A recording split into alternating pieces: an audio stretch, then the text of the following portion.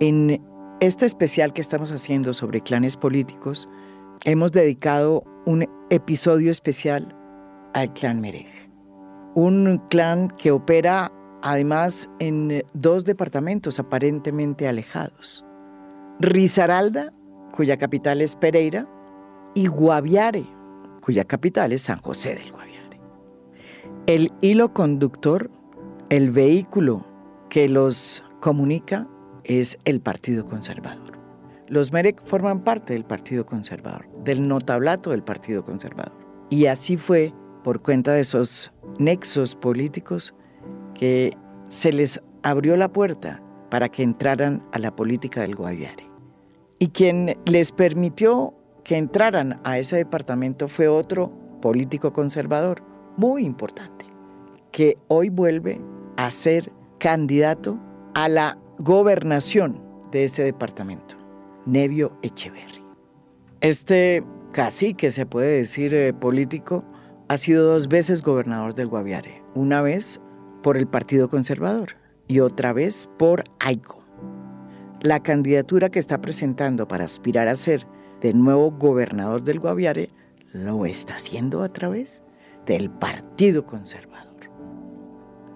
En Risaralda, los Merheg van en coche, porque la esposa de Habib Merheg, quien fue el primer miembro de esa familia en meterse en la política por allá a comienzos de los 2000, y que fue el político, ustedes recordarán, que estuvo vinculado al escándalo de la parapolítica, es hoy la candidata a la gobernación de Risaralda. O sea, todo en familia. Este episodio se llama El Clan Merheg.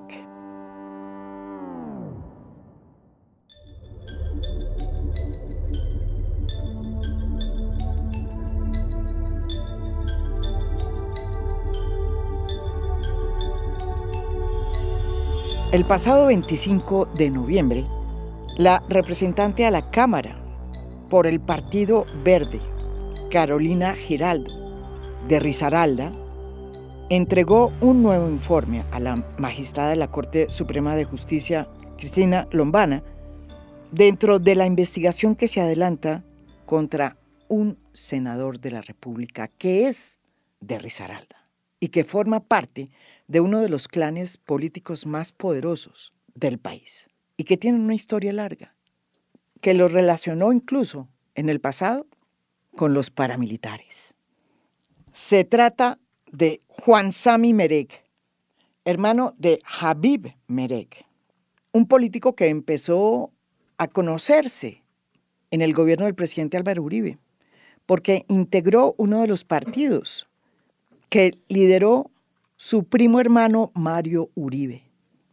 Me refiero al de Colombia Viva, un partido cuestionado por sus nexos estrechos con los paramilitares.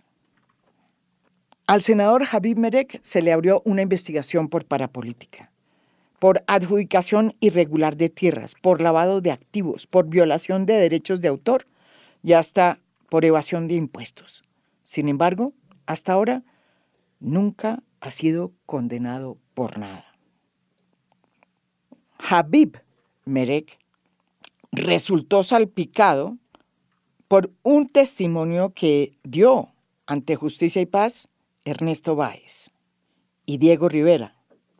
Los dos aseguraron que Merheg era cercano a Macaco y que había recibido $200,000 de su bolsillo. ¿Y quién era Macaco?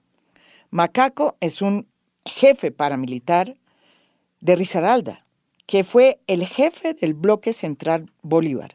Tuvo un poder inconmensurable en la época de la expansión de los paramilitares en 10 departamentos y sobre todo representaba el ala relacionada duramente con el narcotráfico. Tanto es así que cuando muchos se referían a Macaco, se referían en su momento comparándolo con Pablo Escobar. Habib Merheg no solo fue cuestionado por su relación con los paramilitares, que nunca terminó en nada, sino que fue también protagonista de una entrega de tierras en Bichada, más de 38.000 hectáreas, que habrían sido entregadas irregularmente por el Incoder de la época a personajes cercanos a Habib Merheg. Según la denuncia que hizo en ese momento la revista Semana, entre los beneficiados hay miembros de su junta directiva, operarios de Cable Unión, que era una empresa de cable que los Merheg habían comprado, y miembros de su unidad de trabajo legislativo en el Congreso. Los ocupantes de los predios dijeron en su momento que no conocían a los adjudicatarios de los predios, pero sí al ex senador, Habib Merheg. Habib Merheg también tenía una empresa que se conoció mucho en su momento y que era de cable, se llamaba Cable Unión, fundada por él mismo. También resultó involucrada en un caso de lavado de activos provenientes del narcotráfico, cuando el ex senador Habib Merheg todavía era oficialmente parte de la empresa. Sin embargo, el caso precluyó en el 2005. Asolado por tantas investigaciones que tenía en la Corte Suprema de Justicia, renunció a su curul como senador en el 2009 y logró salir del país sin ningún problema. Fíjese usted. Sin embargo, la silla que dejó Habib Merheg fue rápidamente ocupada por su hermano Juan Sami Merheg, que no había hecho política en Pereira. Se presentó al Senado en el 2010 y ganó con 46.000 votos. Esta vez utilizando la camiseta del Partido Conservador. Sami Merheg ha sido sucesivamente reelegido en las elecciones del 2014 con 57.894 votos y en las elecciones del 2018 con 81.078 votos. Es miembro de la Comisión Cuarta y en el 2018 fue uno de los proponentes de un proyecto de ley para ampliar el periodo presidencial. Su influencia política no solamente la ejerció en Risaralda, ni en el eje cafetero, también tiene muchos intereses en el Guaviare. Y allí se le conoce como una persona que tiene tierras y que tiene muy buenas relaciones con la clase política que está en el poder en el Guaviare. En las últimas elecciones para Congreso, Sami Merheg fue el senador más votado en el Guaviare, un departamento que además ha sido objeto del mayor proceso de deforestación. Su nombre apareció recientemente en el escándalo de los Ocat Pass. Ese escándalo fue un escándalo de corrupción que denunció Valeria Santos y Sebastián Nora. Estos periodistas denunciaron cómo era que la corrupción se había tomado los OCATs. ¿Y qué eran los OCATs? Pues los organismos que se habían creado para escoger cuáles eran los proyectos que se debían hacer en los PEDETs, que eran esas zonas que se crearon a partir del acuerdo de paz y que eran las zonas escogidas para que las comunidades que fueron afectadas por la guerra terminaran beneficiadas con proyectos que ayudaran a su territorio y a su entorno. Los periodistas descubrieron una red de corrupción que exigía que para la aprobación de esos proyectos que tenía que hacer el OCAT, pues se debían pagar coimas que podían sumar hasta el 12% del costo de los proyectos y que esas coimas se pagaban a funcionarios públicos y a políticos. Los recursos que fueron aprobados por el OCAT solo el año pasado superaron los 4.4 billones de pesos.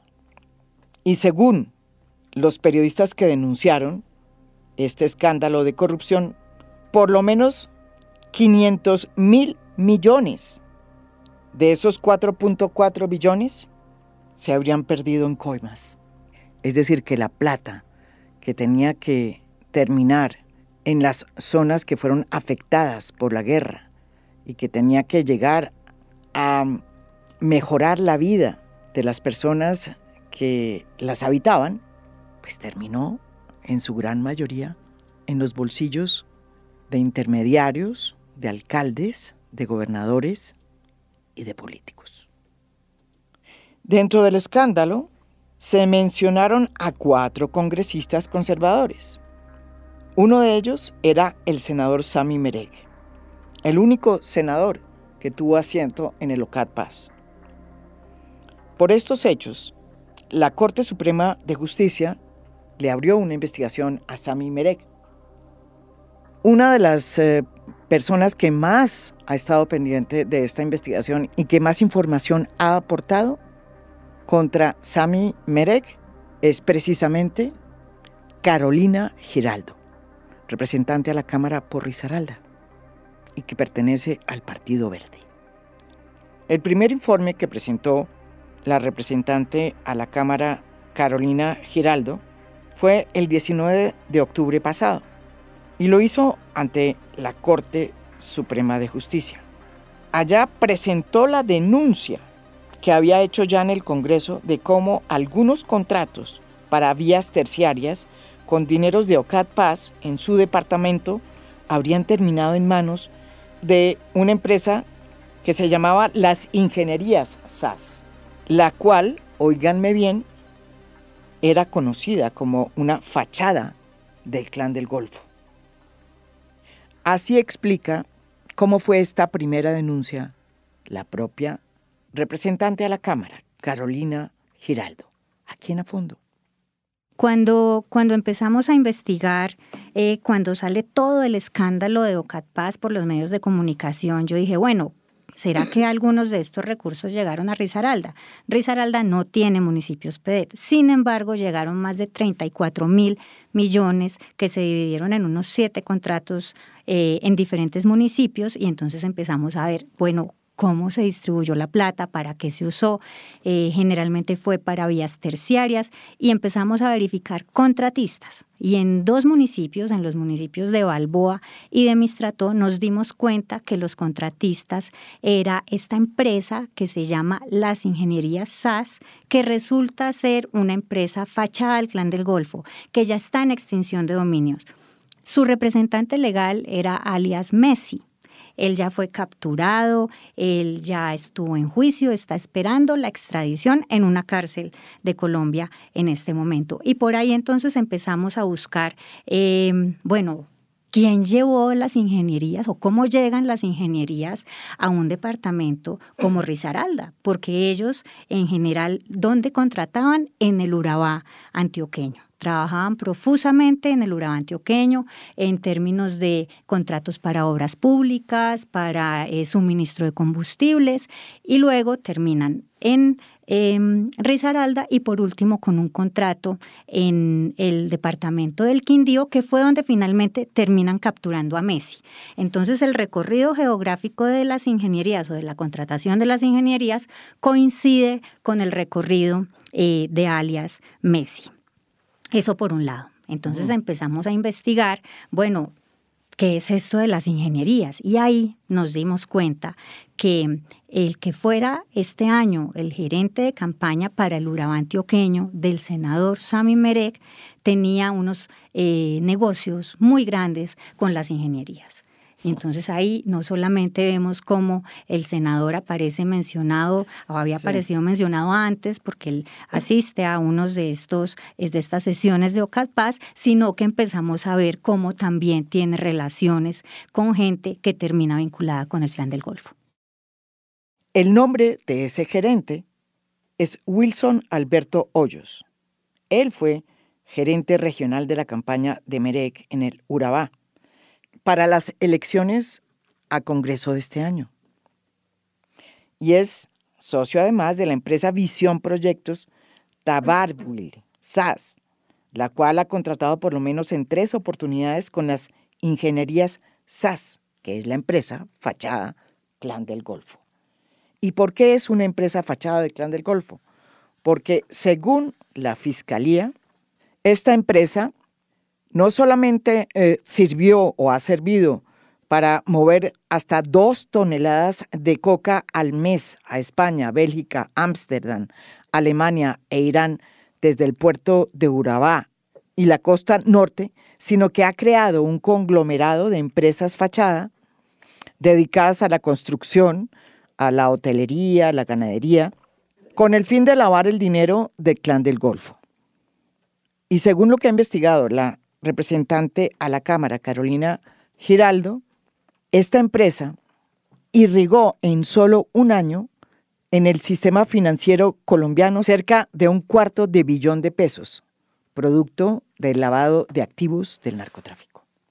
La representante Carolina Giraldo logró establecer en su informe que la empresa Ingenierías SAS tenía presencia en el norte de Antioquia, en el Urabá antioqueño y en Risaralda.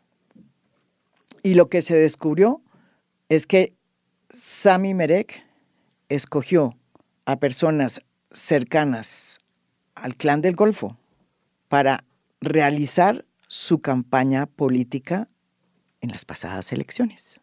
Bueno, básicamente nos concentramos en 2 departamentos, en la zona del Urabá antioqueño y en el departamento del Guaviare. Entonces, en el Urabá antioqueño tenemos 2 episodios. Un primer episodio que tiene que ver con el gerente de campaña que termina haciendo negocios con esta empresa fachada, el Clan del Golfo, que es las ingenierías, gerente de campaña que a su vez aparece como el estructurador de los proyectos de Chigorodó, de la alcaldía de Chigorodó, y como tal, en el año 2021, él acompaña a Sami Merheg a una reunión, y este ya es el segundo episodio, una reunión en el Ministerio del Deporte, para la viabilización o para la firma de un convenio sobre escenarios deportivos en Chigorodó. Estamos hablando de más o menos 20.000 millones de pesos para el estadio. Entonces se va el que fue luego su gerente de campaña, se va el senador Sami Merheg, aparece el ministro Lucena, el alcalde de Chigorodó y curiosamente también un concejal, el único concejal que asiste, y este concejal había sido capturado en el año 2017 por tener presuntamente vínculos con el Clan del Golfo, y esta es información que incluso apareció en los medios de comunicación. Entonces, ¿cómo aparece ahí otra vez? Bueno, luego lo sueltan y pues vuelven a votar por él, pero lo vuelven y lo eligen. Vuelven y lo eligen, sí. Lo que nos dicen es que realmente pues el Clan del Golfo sigue teniendo mucho control territorial y político en esta zona del Urabá. De hecho, lo dijo el mismo Toniel ante la JEP antes de ser extraditado, como ellos siguen siendo la ley allá en esa zona del Urabá antioqueño. Pero lo que yo me pregunto es, este casting que hace el senador Sami Merheg para escoger con quién hace política está como regular, es que no se asesora, nadie le dice, vea, este concejal lo capturaron, no se meta en esta reunión con él, cómo es que escoge un gerente de campaña que ha tenido esas relaciones con esta empresa, es que no sabe quién es su gerente de campaña. Entonces eso es lo que vemos en el caso del Urabá. Tal como sucedió en el Urabá, en la campaña del Guaviare, el senador se atribuyó la gestión de proyectos incluidos en el fondo de OCAD Paz, especialmente en lo referente a la pavimentación de la vía San José Retorno Calamar, un proyecto que fue financiado con dineros de OCAD Paz. Él mismo sacó pecho de que había sido gracias a su esfuerzo que había logrado la pavimentación de esta vía, que además es una vía que tiene toda suerte de cuestionamientos porque se ha utilizado para ampliar de manera irregular e ilegal la frontera agrícola, tumbando la selva. En una entrevista que hizo con Caracol, el senador Merheg, el 21 de mayo del 2021, se atribuye un rol muy importante en la gestión de los recursos para esta obra. Oigan lo que dijo en esa entrevista el propio senador Sami Merheg, sacando pecho por haber sido el autor de la pavimentación de esa carretera. Dijo que era todo un sueño hecho realidad. Entonces no queríamos, pues, por ir a cubrir agenda en Guaviare, descuidar el local que terminó aproximadamente a las 7 de la noche. Entonces preferimos quedarnos para poder asegurar que esos recursos del Guaviare, llegaran rápidamente al departamento para terminar esa vía que ha sido un sueño de cada uno de los ciudadanos de Guaviare, y obviamente con la insistencia de Alexander, de Jason el alcalde de retorno, de todo el equipo y del gobernador, pues queríamos asegurar ese resultado. Erika, desde que arrancamos este proceso teníamos el sueño de poder dejar culminada esa obra, y logramos cada año con Alexander y con el gobernador ir trabajando fuertemente para que el gobierno entendiera esa prioridad. Gracias a Dios hay un gran funcionario, varios muy buenos funcionarios, entre ellos el director de Invías, Juan Esteban Gil, que entendió la importancia y sabía que el significado que tenía esa vía para el departamento. Y no llegamos solo hasta ahí, Erika. Ayer se aprobaron los últimos 9 kilómetros por 60.000 millones de pesos, pero ya habíamos aprobado otros 60.000 con anterioridad en dos partidas de 40.000 y 20.000, para un total de 120.000 millones, que fue lo que terminó costando esa vía, pero que valía la pena para generar desarrollo. Cuando empieza a mencionarse el nombre de Sami Merheg en todo este escándalo de Ocatpaz, yo digo, bueno, él es oriundo de Risaralda, sí, tengo que verificar también qué está pasando con Risaralda, pero lo del Guaviare ha sido, digamos, mucho más sonado, ha tenido mucho más eco. Él fue, de hecho, el senador más votado este año en el departamento del Guaviare. Y les cuento, antes en algunos de estos municipios ni siquiera sacaba un solo voto. Él pasó de sacar 0 votos a sacar un montón de votos en el departamento del Guaviare, un crecimiento que uno diría presuntamente atípico, y entonces pues merece que se le busque una explicación. Hay otro, digamos, vínculo que vale la pena aquí recordar, y es el vínculo con su hermano, el ex senador Habib Merheg, quien había sido hace algunos años mencionado en el escándalo de la parapolítica y también en un asunto de tierras en el departamento no del Guaviare, sino del Bichada. Y estas tierras del ex senador Habib Merheg eran precisamente contiguas a las tierras de Macaco, que de hecho Macaco alcanzó, me dicen, hasta entregar parte de esas tierras pues en todo lo que tiene que ver con el proceso de paz. Entonces, yo creo que sí vale la pena preguntarse qué está pasando con las tierras en el Guaviare. En lo que sí vemos muy metido al senador Sami Merheg es en una vía, que es la vía San José, El Retorno, Calamar. La pavimentación de esa vía se hace con recursos de Ocatpaz. Con recursos de Ocatpaz, en una sesión, por ejemplo, se viabilizan 60.000 millones de pesos. Esto es un contrato que ejecuta luego la gobernación del Guaviare, y todo el mundo en Guaviare termina agradeciéndoselo al senador Sami Merheg, curiosamente. Y él dice, sí, yo me puse la camiseta por esta vía. Entonces él se ufana y lo pone en sus piezas de campaña de haber gestionado los recursos para esta vía que se tramita vía Ocatpaz. Y recordemos que esta vía ha aparecido en diferentes informes como el motor de la deforestación del Guaviare, porque la vía es grande, alrededor de la vía se empiezan a crear pequeñas vías, empieza a haber deforestación alrededor de la vía, llegan un par de colonos, finalmente meten unas vacas y terminan después incluso vendiendo esa tierra, especulando con la tierra. La influencia política del senador Sami Merheg no solamente está asentada en Risaralda, ni en el norte de Antioquia, específicamente en el Urabá antioqueño, como ya lo hemos visto. También tiene un asiento muy fuerte en el Guaviare, un departamento, como ya lo hemos dicho, que ha sido víctima de un proceso de deforestación muy, muy grave. Allí, Sami Merheg tiene una presencia política muy importante. En una declaración que hace Otoniel ante la JEP, hace referencia textualmente a su relación con Nevio Echeverri, exgobernador del Guaviare y además socio político de Sami Merheg. Óiganlo. Don Nevio Echeverri, a mí conmigo bastante. Y el casting, como dice la representante a la Cámara, Carolina Giraldo, que escogió para hacer política en el Guaviare, también es muy complicado.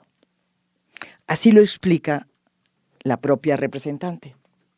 En el Guaviare, donde él es el senador más votado, él lo dice con sus propias palabras y también está en sus redes sociales cómo le agradece al exgobernador Nevio Echeverri por haberle abierto las puertas para hacer política en el Guaviare. Y hay que decir que Nevio Echeverri pasó su infancia en Risaralda y entonces también tiene una conexión con Risaralda y de hecho en alguna entrevista el senador dice que lo conoció de Pereira. Entonces ahí se hace el vínculo, lo lleva, digamos, a hacer política al Guaviare y luego lo que sabemos es que el mismo Otoniel menciona a Nevio Echeverri como una de las personas que ayudó a armar todos los grupos paramilitares en el Guaviare. Entonces de nuevo vemos cómo el senador hace campaña o hace política con una gente que ha venido siendo relacionada con el Clan del Golfo. La familia Merheg es uno de los clanes políticos más importantes del eje cafetero, especialmente de Risaralda. Desde hace muchos años, no solamente manejan la política, sino que son empresarios. Han sido empresarios de cable, han sido grandes poseedores de tierra, constructores, y han tenido un denominador común. Son unos grandes intocables, hasta el sol de hoy. Carolina Giraldo, como representante de Risaralda, le ha tocado enfrentarlos, y ha sido su voz una de las pocas que han salido a contar la verdad sobre lo que ha significado el clan Merheg para Risaralda. Bueno, en realidad estamos hablando de un clan político. Estamos hablando de un clan político que empezó a hacer política a comienzos del siglo XXI, en donde su primer representante fue Habib Merheg, quien aparece salpicado en el escándalo de la parapolítica, sale del país, está fuera del país, ya volvió. Vuelve al país en el año 2019 con su esposa. Su esposa es electa diputada de Risaralda. Ellos siguen haciendo política y su curul en el Senado finalmente queda en manos de su hermano, que es de quien estamos hablando, Sami Merheg. Entonces ellos han constituido una estructura política muy fuerte en Risaralda. Ahora bien, hay que decirlo, es una estructura política en donde ya varios exalcaldes, por ejemplo, del municipio de Santa Rosa, varios exconcejales del municipio de Dos Quebradas e incluso un exsecretario de Desarrollo Social del municipio de Pereira han terminado imputados, capturados en la cárcel por temas de corrupción. Lo que pasa es que no se había mencionado específicamente el nombre del senador Sami Merheg hasta que aparece todo este escándalo de Ocatpaz. Y él entonces resulta escogido por el Congreso como uno de los 2 senadores que tienen asiento en el Ocatpaz. Sí, él estuvo participando como uno de estos invitados permanentes a varias sesiones en el año 2019 y luego en el año 2021. Lo vemos también en el Ocatpaz. Empezó en el Partido Liberal y luego pasó a Colombia Viva, que era un partido bastante cuestionado, fue un partido bastante cuestionado en nuestro país. Sí, y hoy, después de volver al país, pues él se presenta ante la JEP y llevamos desde el año 2019 hasta ahora esperando que la JEP nos resuelva si finalmente lo van a aceptar o no, porque parece que él presenta documentación, ha presentado documentación varias veces, pero la documentación ha sido incompleta. Entonces, Habib Merheg, sí, pero mientras tanto hacen política, su esposa es diputada y pues su hermano es senador y él participó, están los videos donde participa en eventos públicos masivos de campaña política de Sami Merheg este año, por ejemplo, en el municipio de La Virginia. Por haber expuesto las redes non santas de este senador, que es muy importante hoy en Risaralda, en el norte de Antioquia y en el Guaviare, y que se llama Sami Merheg, del Partido Conservador, y que forma además parte de la coalición de gobierno de Gustavo Petro, esta representante a la Cámara ha recibido muchas amenazas. Sí, claro, es un clan muy poderoso en mi departamento.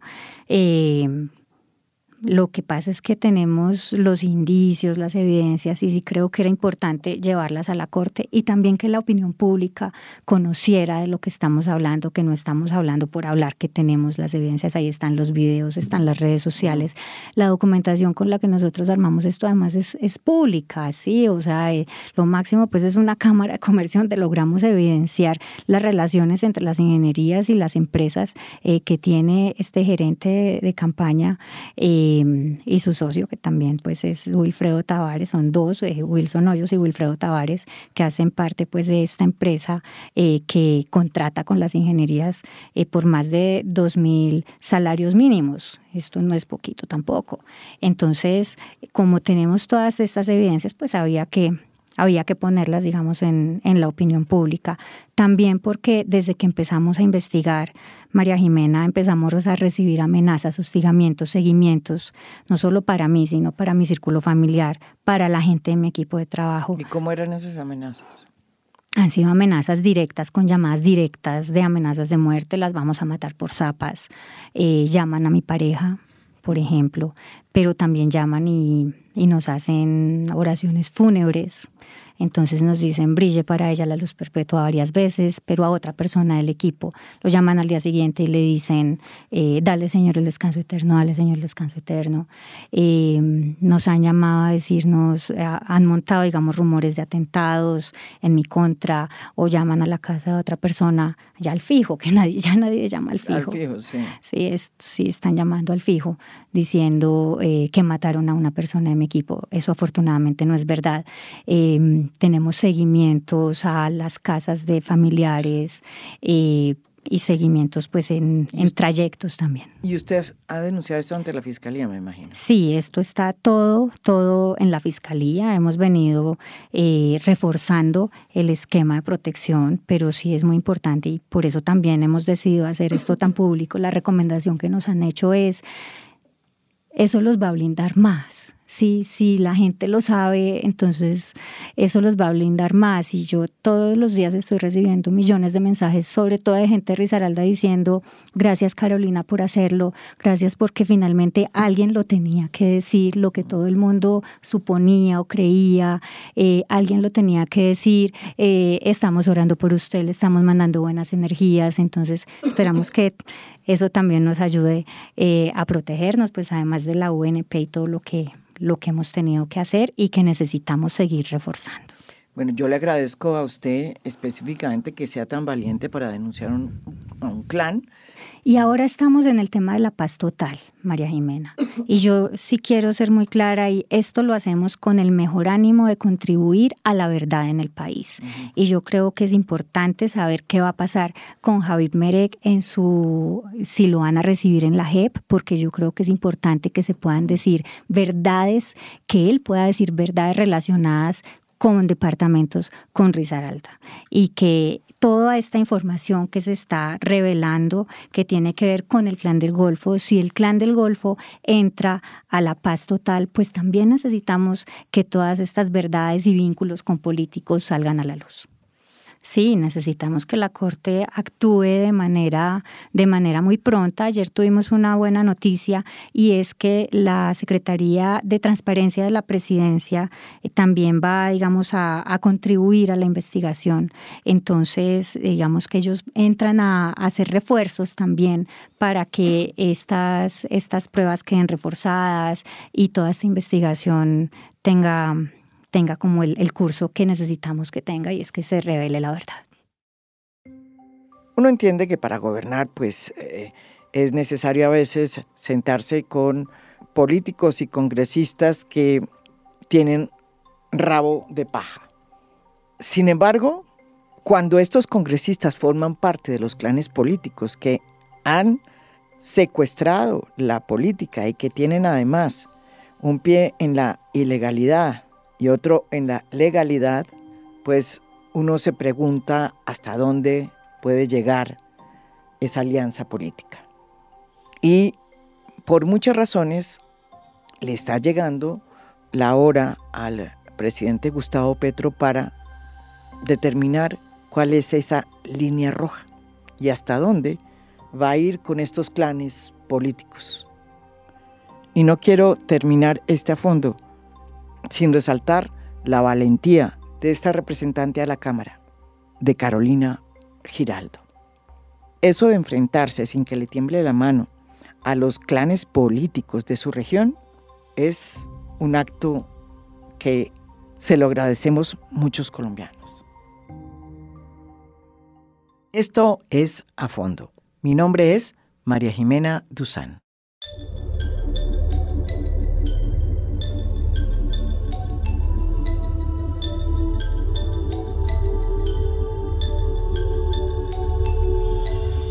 A Fondo es un podcast producido por Mafialand. Producción general, Lucy Moreno. Postproducción de audio, Daniel Chávez. Música original del maestro Óscar Acevedo. Nos pueden escuchar también en mi canal de YouTube. Gracias por escuchar. Soy María Jimena Duzán.